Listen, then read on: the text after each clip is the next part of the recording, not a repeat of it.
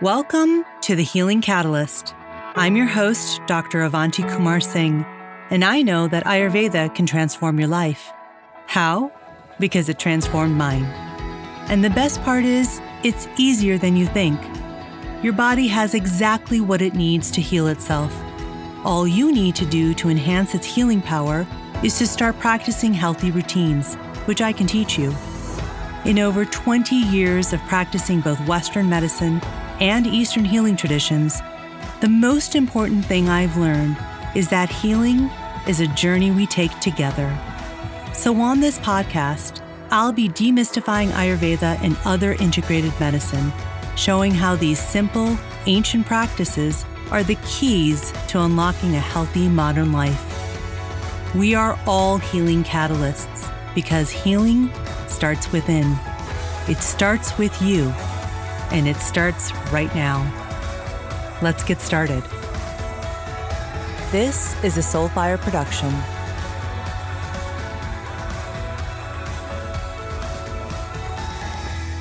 Welcome back, everyone, to another episode of the Healing Catalyst podcast. I'm so glad to be back with you again for this episode. I can't believe that it's already November. We're almost at the end of 2020. And in a lot of ways, I can't wait for it to be over. Obviously, there's been a lot that's been going on this year. And, this month I've been talking a lot about mental and emotional health. If you've been listening to this podcast or following me on Instagram, or if you're connected with me on LinkedIn, or if you've read some of the articles I've been writing for other publications, including Mind Body Green and Thrive Global, so far this month, I've really focused in on the topics of anxiety and loneliness. Two topics that I actually think have a lot of relevance and importance right now, given the state of the world that we're living in.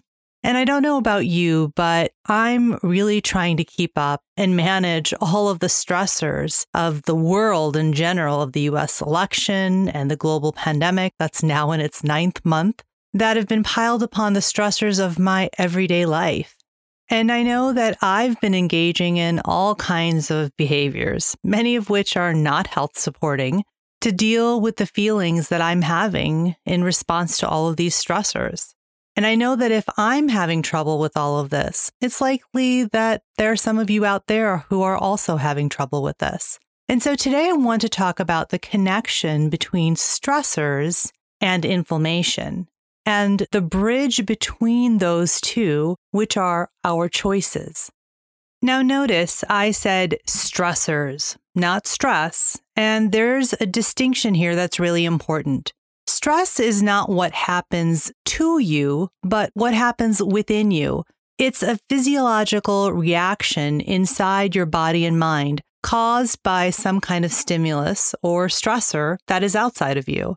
And the resulting choices that you make will either prolong the stress response and increase inflammation, or the choices you make will interrupt the stress response and decrease inflammation. Every choice that we make, everything that we do, is either anti-inflammatory or inflammatory. And these choice points are either coping strategies that are health supporting or soft addictions that are health weakening. The choice points are the focus in Ayurveda. By identifying the sources of our stressors and then becoming aware of the choices we make every single day in thoughts, feelings, and resulting actions or inactions, we can determine whether we go down the path to healing and health or down the path to symptoms, illness, and chronic disease. The human body responds to external stressors by activating the nervous system and then releasing hormones into the bloodstream. Specifically, the hypothalamus will signal the adrenal glands to make more adrenaline and cortisol, which in turn have an effect on every single system in the body. All of these changes help to prepare us to react quickly and effectively to handle the stressors. Our heart pumps faster and our breathing rate increases so that we can get away from whatever the stressor is. Our blood vessels dilate so that more blood can flow and get to the large muscle groups. Our pupils dilate to improve our vision. The liver releases its store of glucose to increase the body's energy, and sweat is also produced to cool the body. the non-essential processes in the body that would take away from this fight, flight, or freeze stress response, such as the digestive system, the reproductive system, and growth processes, are decreased by cortisol. In addition, cortisol decreases our protective immune response and instead increases inflammation. Now, this reaction is actually natural. It's known as the stress response.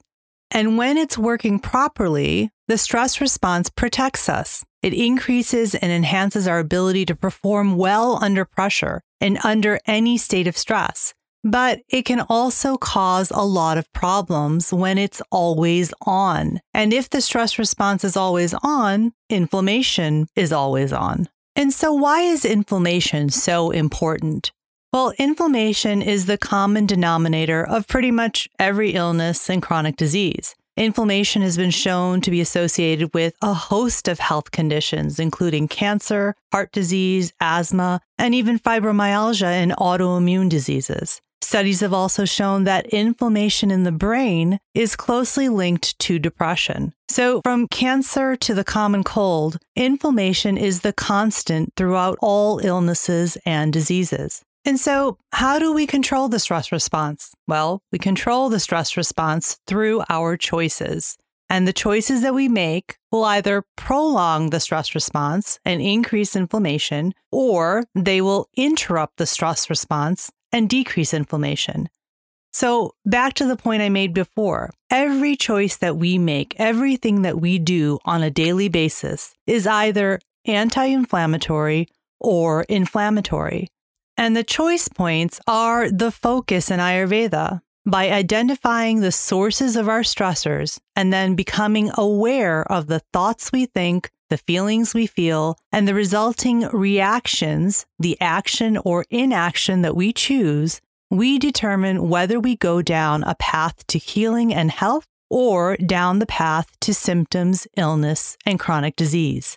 Now, I've talked about this idea of health weakening choices versus health supporting choices in previous episodes. And remember, it's not about choices being good or bad. There's no judgment in Ayurveda. Instead, it's about how a specific choice affects each of us individually. Based on what's going on personally, the same choice can be either health weakening or health supporting. I find that any choice taken to an extreme can be health weakening, and that's what the term, quote, soft addictions, end quote, is referring to. Soft addictions are those seemingly harmless habits like overeating, drinking lots of coffee, watching too much TV, compulsive shopping, mindlessly surfing the internet or scrolling through Instagram, procrastinating, and overworking. These are the things that actually prevent us from achieving optimal health and living a vibrant life.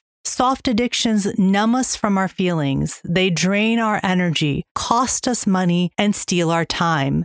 And by the way, we all have them, and we all use them to try and manage the stressors that are outside of us. We get hooked on them because they seem as normal behavior. Because when we think of addictions, we think of drug or alcohol addiction. Soft addictions, on the other hand, can look like they're supportive of our health. After all, if we're not drinking tons of alcohol or smoking cigarettes all the time or using illicit drugs, we think, well, we're not doing something that's so bad for our health, right? I mean, how bad can it be to shop a little too much or to numb feelings with food or to surf the internet and watch TV to relax and calm our minds? The problem is that we end up relying on these behaviors to deal with our feelings and many times to numb our feelings. We start using these behaviors exclusively instead of engaging in behaviors that would actually support our health better. And so the point here is that we all have stressors in our lives. And as I always say, we can't bubble wrap ourselves and protect ourselves from the stressors of life and from the stressors of the world. Those will always be there. And as long as there are stressors, we will always be having the physiological cascade of hormones that affect every system of our bodies and minds to respond to these stressors through the stress response. And so we end up back at the choice points. Our thoughts, feelings, and reactions that we choose once the stress response has been activated within us. And it's really these choice points that are the key in determining if we have illness or if we have health. And so the logical next question is, well, how do I shift from making choices that are soft addictions and health weakening to choices that are more coping strategies that are health supporting? Well, let's translate all of this information into Ayurveda for everyone. In Ayurveda, we call coping strategies that are health-supporting choices remedies. And there are 3 areas of remedies that we use: routines, diet, and the tools of yoga. Now, the brilliance of Ayurveda is its capacity to distill a variety of complex symptoms into a few simple qualitative patterns, which then determine which remedies will be most effective for each person. When we distill the stress response down into its most essential characteristics and begin to understand the qualities it activates in the body and mind, we gain an intuitive grasp of how to use opposing forces to invite a return to balance. I've talked about this principle before, which is the golden principle, which says that like increases like and opposites reduce. So by applying the golden principle, you can identify the qualities of your primary feelings that are triggered by the stressors, and then choose remedies that cultivate the opposite qualities to return to more balance. The 3 primary feelings we're going to talk about are anxiety, anger, and sadness. Let's start with anxiety. This feeling has the qualities of the air element, which are cold, light, and mobile. Anxiety can also show up with fear, panic, worry, insomnia, and a loss of appetite. If stressors in the world and in your life are triggering the primary feelings of anxiety within you, you probably have a tendency towards soft addictions, which are health weakening, such as shopping impulsively, daydreaming excessively, and procrastinating. These choices are health weakening and will prolong the stress response, causing increased inflammation. Instead, coping strategies that are more health supporting interrupt the stress response to decrease inflammation. So let's go through these remedies. The first is routines. Maintaining a regular bedtime and a bedtime routine is really important if you're feeling anxiety.